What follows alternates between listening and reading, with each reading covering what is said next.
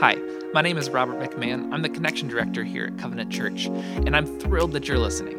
If you're checking us out for the first time, welcome. We're so glad that you're here, and I'd like to take this chance to invite you to let us know that you're tuning in today.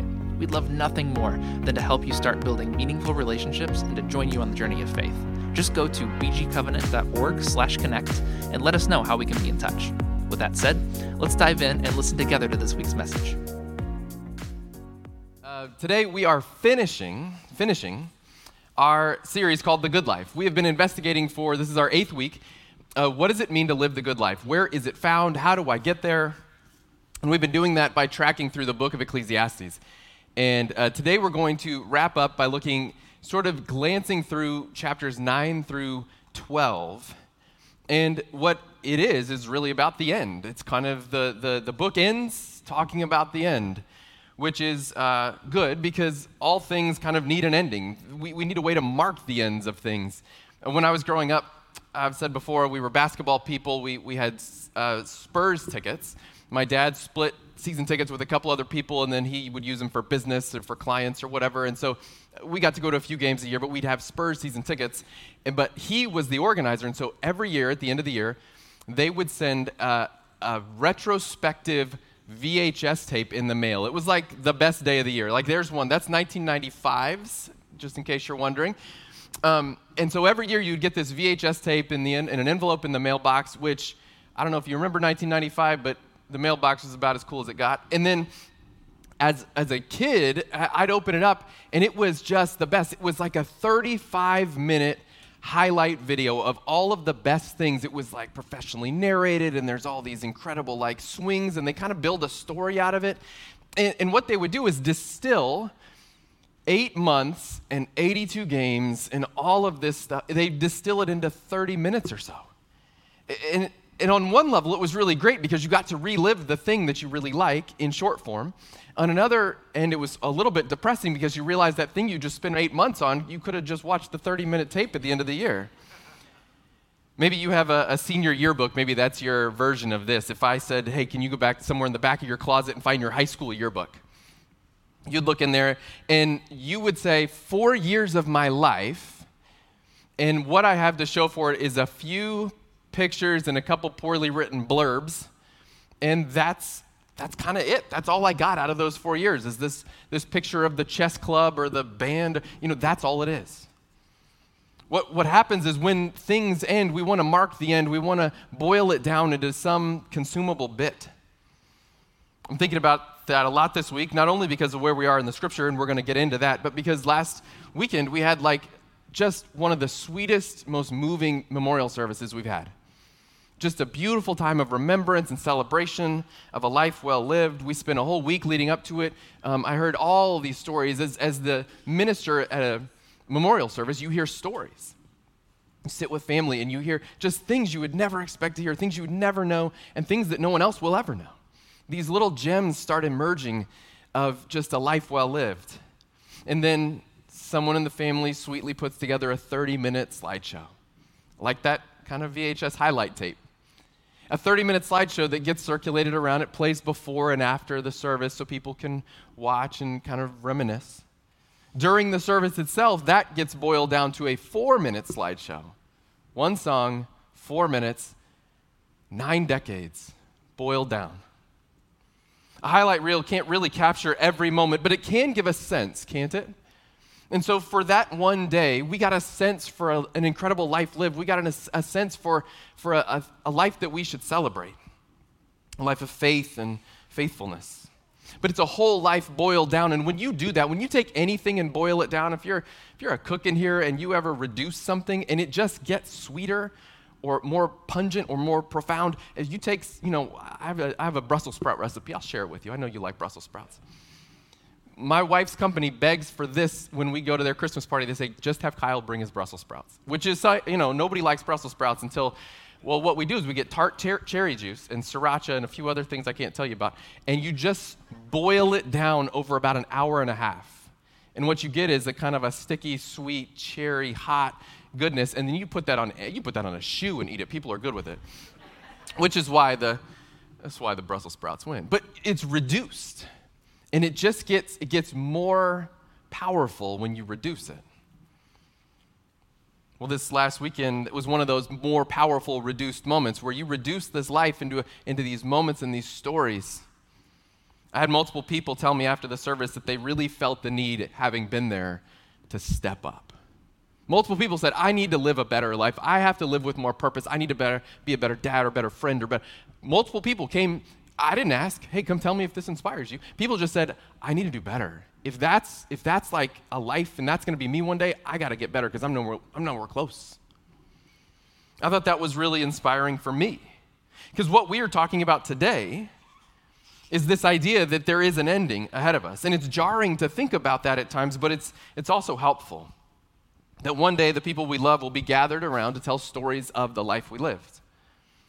And the writer of Ecclesiastes, he calls himself the preacher. He's pointing to that moment for us. He's closing his writings up, something of a summary. There's some wisdom and a little bit more of the repeated things he's been saying throughout the way, but he's closing it down. So let me remind you what he's already told us, Ecclesiastes 3:19 and 20. He said this, humans and animals, this is where it gets a little depressing, come to the same end.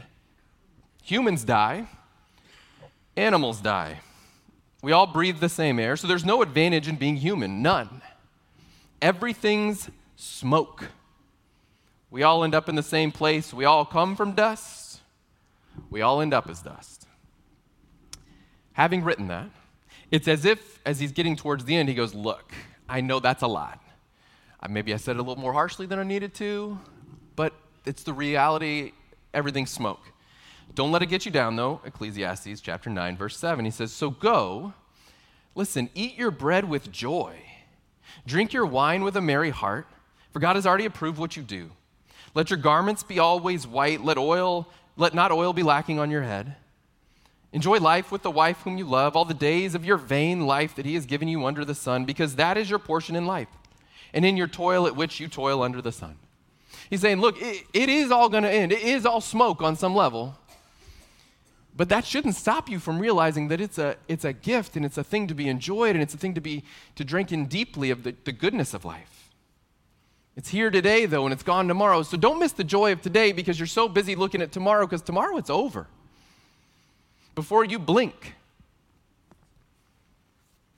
your kids and your grandkids, if you're lucky enough, will be shakily grasping a paper, standing at a podium in someone else's church telling stories about your life. Speaking about who you were, trying to capture your character in an anecdote and a story, laughing through tears, and then telling a few more stories of the reception. The preacher says, friends, you're gonna be gone. And it's gonna feel, once you get there, it's gonna feel like it happened so fast.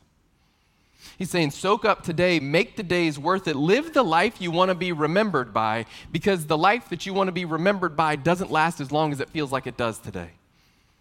And so he's essentially, as he closes, trying to help with this. The preacher's trying to help. So he adds some Proverbs into the mix. The writer of Proverbs, there's Proverbs in the Bible, but the writer of Ecclesiastes actually has some Proverbs just kind of within the writings. Deep-fried nuggets of wisdom, I would say. Let's taste it. Let me just taste the sampling with you. Ecclesiastes 10:8. He says, he who digs a pit will fall into it, and a serpent will bite him who breaks through a wall. To which we say, yeah, of course, everybody knows that about the wall serpents. What? So you do a little research, you start figuring out, what does this mean? Well, one, Bob Marley quoted the first part of this in the Small Axe song, but that's irrelevant. You dig a pit for others. You set traps for others. You're ugly to others. Guess what? You're going to be the one falling into that pit. It's kind of like, it's a little what goes around comes around-ish, a little. There's that there. But then that serpent line got me because I don't like snakes. And what it means is, you've heard this term hedge of protection. You've been in church long enough. You've heard of a hedge of protection. This is like saying God has created a hedge of protection around you. God has created a wall by his commandments and his grace. And in that world, when you're within God's will and his agenda and his commandments, when you're there, you're safe. And it's saying when you break through the wall of that, when you exit that hedge, when you get outside that wall, there's an enemy waiting on the other side and it will bite. And all of a sudden, this little quizzical phrase gets pretty clear. And you go, man, when I look at my life, the places that I felt the most pain are usually the places where I've exited that wall. I've gotten outside of God's will and God's commands and God's design for my life, and then I wondered why it was so painful once I got out there. Verse 12, he says, the words of a wise man's mouth win him favor, but the lips of a fool consume him. Who hasn't that been true for? These days, especially, anything you say can be used against you in the court of public opinion, right? Ecclesiastes 10:19, through sloth the roof sinks in, and through indolence the house leaks. This is a little lesson from the book of Ecclesiastes on deferred maintenance and laziness. It's not just about your house, although it may be about your house. I got a pipe that's leaking in my upstairs right now. You know what I got under the sink? A little bowl. We're getting it fixed pretty soon. We got a plan. I'm going to let a professional do it. You know why it leaks? It's because I helped put it in. So we're going to let somebody who knows what they're doing get that fixed. But right now, it's just the bowl catching that water. I let that go long enough, guess what? I'm going to have water everywhere because the bowl isn't going to hold it for so long. It's about your house, so fix that leak. Maybe that's about your body. Maybe mix in a workout. Maybe it's about your mind. Turn off the TV and read a book. What it's saying is you either do the work on a thing or you can expect it to start breaking down. Okay, that's helpful. That's helpful. This is day-to-day wisdom. Ecclesiastes has 24 verses of Proverbs. Like I said, there is a book of Proverbs in your Bible, 31 chapters of it. So if you're asking the question, how do I grow in wisdom, or how do I make the most of this life, or really, if you're saying, how do I improve my highlight reel video just a little bit? Like, what's the strategy for that? I'd say maybe start with the book of Proverbs. If you need a help to get there, because some of these need a little interpretation, because no one knows what the snakes and the walls are all about, Tim Keller wrote a book. It's a 365-day, that's a one-year devotional called God's Wisdom for Navigating Life. He and his wife put this together. It's really good. It's like $12. So if you're going, I would like to live in greater wisdom, I would like to maybe root myself in God's word, and I would like to maybe figure out what it means to live well, there's your suggestion for the day. So now, the writer of Ecclesiastes drops some final words. The last two verses actually are these two in chapter 12. It says, the end of the matter. All has been heard. So fear God and keep his commandments, for this is the whole duty of man. For God will bring every deed into judgment with every secret thing, whether good or evil. The writer said everything is been heard. At the end of the day, we've been through it all. We've gone through all the different things of life. Everything is vanity and it's smoke and it's vapor. We've said that. So what do you do if that's the reality? He says you fear God. And we talked about this, fearing God. What is this fear? Am I cowering for? No, it's the fear. It's the respect of the tornado in your neighbor's backyard. You go, I can't control that thing. I better pay attention. I respect. How do we fear or respect God in that sense? And he says it really quickly. Keep his commandments. Which, if we're honest, can feel like a lot. Keep his commandments. Which ones? Like all of them? Have you read the Old Testament? There's like a million.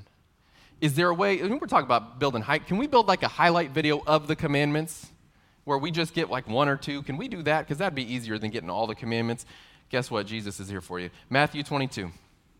Hearing that Jesus had silenced the Sadducees, the Pharisees got together and they said, hey, Jesus, I'm going to read this. This is my interpretation before we get to the quotes. Hey, Jesus, can you boil down all those commandments into a highlight video for us? Because that seems like a lot. Which is the greatest, though? Jesus replied, love the Lord your God with all your heart, with all your soul, with all your mind. This is the first and greatest commandment. And the second is this. It's like it. Love your neighbor as yourself.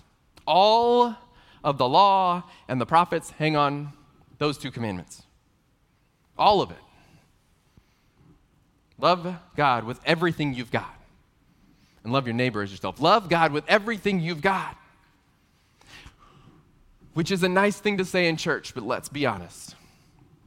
What does that mean? How do you do that? How do you love God with everything you've got? So what we're going to do is a little imperfect comparison. Okay? I'm telling you this is an imperfect comparison. Don't email me about this one because I know it's not the best. But remember young love? Maybe you're witnessing it in someone else right now. Maybe you remember your own young love. Remember when you are just head over heels for somebody? When you would drop everything to be with somebody? When you abandon your friends to be with somebody else? And they think you just left and walked in the ocean and never came back. The truth is, you were feeling a little in love. You spend all day and night with these people. You end up quitting some of the habits, or you quit things you like to do, or you start doing things differently because that's the way they would prefer they be done. I don't overfill the washing machine as much as I used to. I have a habit of filling up the hamper, taking the hamper, opening the lid of the washer, and pouring everything from the hamper in. If it's not over the lid and the lid still closes, I feel like this is a pretty good idea, right? They wouldn't make it that big if it couldn't handle it. The one that I love would tell me, probably accurately, that this is probably not the best way to do things. She would say I should separate things, maybe even by color. I don't know what that means. Over time, I have learned to do it the way that she would prefer it. One, because I trust that she probably knows better than I do in this realm. Two, because it pleases her just a little bit if I do it the way she would prefer I do it, and it costs me nothing. And so, guys, this is a little hint. Just do it that way. Also, when I do it my way, the washer walks like 5 feet out of the space, you know? It starts spinning, and it's all, that's a problem. The kids thought there was a hurricane the other day. Dad was washing his clothes. I changed the habits that would bless my wife. I changed the way I do things. I don't care I don't walk away. I don't care. Colors, whites, it doesn't matter to me. But I change. Why? Because I'm in love and I want to please the one who I love. Remember when you were at young love, it is the first thing you thought about when you woke up? Is that person? Last thing you thought about when you went to bed? I don't know if people still talk on the phone. I don't know if that's still a thing. Back in my day, everybody, I think, went through this at some point or knew someone who did and then rolled their eyes.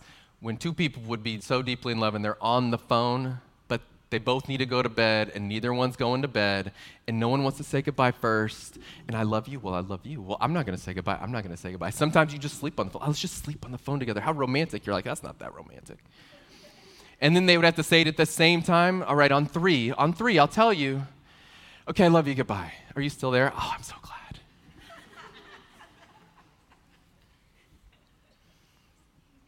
That's the kind of love that we're cultivating here. So don't get me wrong. I said this was imperfect. God's love is not romantic in this way.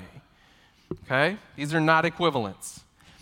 But if you ask me what it means to love God with all your heart and all your life, you could do worse than obeying him and dropping the stuff he doesn't like. The things in his word that he says aren't for your flourishing, maybe the washer shouldn't be walking down the hallway. Maybe just drop that and do it the way God says to do it. God is saying, maybe if you loved me, you would just do the things the way I know to do them. I made you. I get this. Maybe you could do worse than talking to God first thing in the morning, the first thing you think of, God of the universe, you gave me breath today. Maybe it's the last thing you think of when you go to bed. Instead of passing out to whatever's on Netflix or Sunday night football, it's on into overtime and you can't keep your eye open, but you got to make sure you see the end of it. Maybe the last thing you think about is you're opening up Proverbs and you go, God, let that wisdom just consume me tonight. Let that wisdom soak in. Maybe you find extra time in the day. Remember, you can abandon all those other things that don't really matter, like those friends that are no good for you anyway. Maybe you start abandoning the things that aren't that good for you anyway and you begin to chase God with your time. Cultivate a connection. You grow in faith. You grow in relationship. What does it mean to love God with all your heart? It begins to mean I spend my time, I run my life through the filter of God and God's word. Ecclesiastes is telling us that one day you're going to wake up and you're going to feel the end. Depending on where you are in your life today, maybe you can't feel that today. Maybe that's like I can, like in some cerebral sense, I know that eventually life ends. I get that. But maybe you're feeling it. One way or another, you will have a day where you start to realize that life on earth is more brief than you realized at the beginning.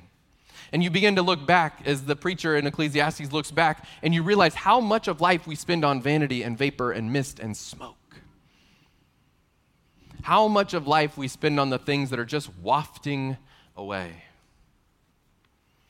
I've talked to some people in their retirement years. They say they feel this kind of looming. You begin to make different decisions about what you're going to spend your time on and how you're going to vacation, and you have a different sense of what am I doing with the rest of my life? Because I don't know, I may have 10, I may have 30 years left, I'm not sure, but I got to use them. And then I've had these people in retirement, they will tell me it seems like yesterday that, fill in the blank, that I was your age, that I had kids, that my kids were in diapers, that I was in high school. It seems like yesterday, which means it goes quickly. We have parents with kids at home thinking, man, this takes forever. We're not even halfway there. And yet we know a few that had kids that felt like they were in diapers yesterday and they're driving today. Sesame Street becomes real life problems pretty quick. Young adults and students, it's like yesterday you were showing up for kindergarten. You remember your teacher's name. You can smell the classroom if you think about it. You'll be retiring tomorrow. You don't have to wait to graduate. You're retired. What the preacher's saying is it's going to go quickly, more quickly than you think. So he's saying don't wait to find the joy inherent in life. Don't live for the smoke. Live for the kind of things your children will say about you at your celebration of life. For a legacy of faith and faithfulness, loving God and loving neighbor, for eternal things, because the eternal things, they do last. But the vanity of the latest trend is dust. Dust. We all came from dust. To dust we all return. We will one day be absent from the body and present with the Lord, but for today, Scripture is saying there is a life to live, there is a joy to be found. Walt Whitman, the great American poet, compared life to a great play being written. The name of this one poem was "O Me, O Life." I think it was written in 1896, if I got that right. And what he's saying is you and I are all actors in this play, this cosmic play that the Creator has put on. We are adding to this cosmic story that God has written on the stage set by a Creator, with love driving scene after scene after scene. And he says that you and I add our verse to the unfolding drama around us, that we see the vanity and the meaninglessness. We see the smoke of life, and we have the briefest set of days to transcend that smoke, to live for something on a higher plane, to add a verse, a line, a moment to the scene that we happen to inhabit, to add a life that, when boiled down, distilled into a few sentences, into a few words of reflection, to add a life that will feel like it mattered. We'll put it on the screen. I want you to read it with me. He says, "O me, O life, of the questions of these recurring, of the endless trains of the faithless, of the cities filled with the foolish, of myself forever reproaching myself. For who more foolish than I, and who more faithless? Of eyes that vainly crave the light, of the objects mean, of the struggle ever renewed, of the poor results of all, of the plodding and sordid crowds I see around me, of the empty and useless years of the rest, with the rest me intertwined. The question, O me, so sad and recurring, what good amid these, O me, O life? Answer, that you are here, that life exists, an identity, that the powerful play goes on, and that you may contribute a verse. That you are here. The questions of life may swirl around the what is it about, and what is it for, and why the pain, and why the suffering, and what is it all about? God, why? God, how did it come to be this way? What are you doing in this moment? Why is it like this? God, what is it? Of the sad recurring moments of life, of the questions we have, O me, O life, what is the point? Answer, that you are here, that life exists, that you've been given this moment, that their powerful play goes on, and you have been given the privilege to contribute a verse to the work of the Creator. The powerful play goes on, and you have one chance and one moment right now in this place to add your mark, to add your verse. You are creating a remembrance of your days now, today. Your eulogy is being written right now. Your hindsight highlight slideshow is being created today, this week, this month, right now. And the powerful play goes on, and you might add a story. You might bring hope and light. You might be grace to someone in desperate need. And the cosmic, eternal, powerful play goes on, and you may contribute a verse. You were created and built and designed that you might create a verse to add to the cosmic, unfolding, beautiful, eternal story of the God of the universe. The play goes on, and you will contribute a verse. So the question as we close this book, as we close the good life, as we ask, what am I here for? The question we finish with is, what will your verse be? Let's pray.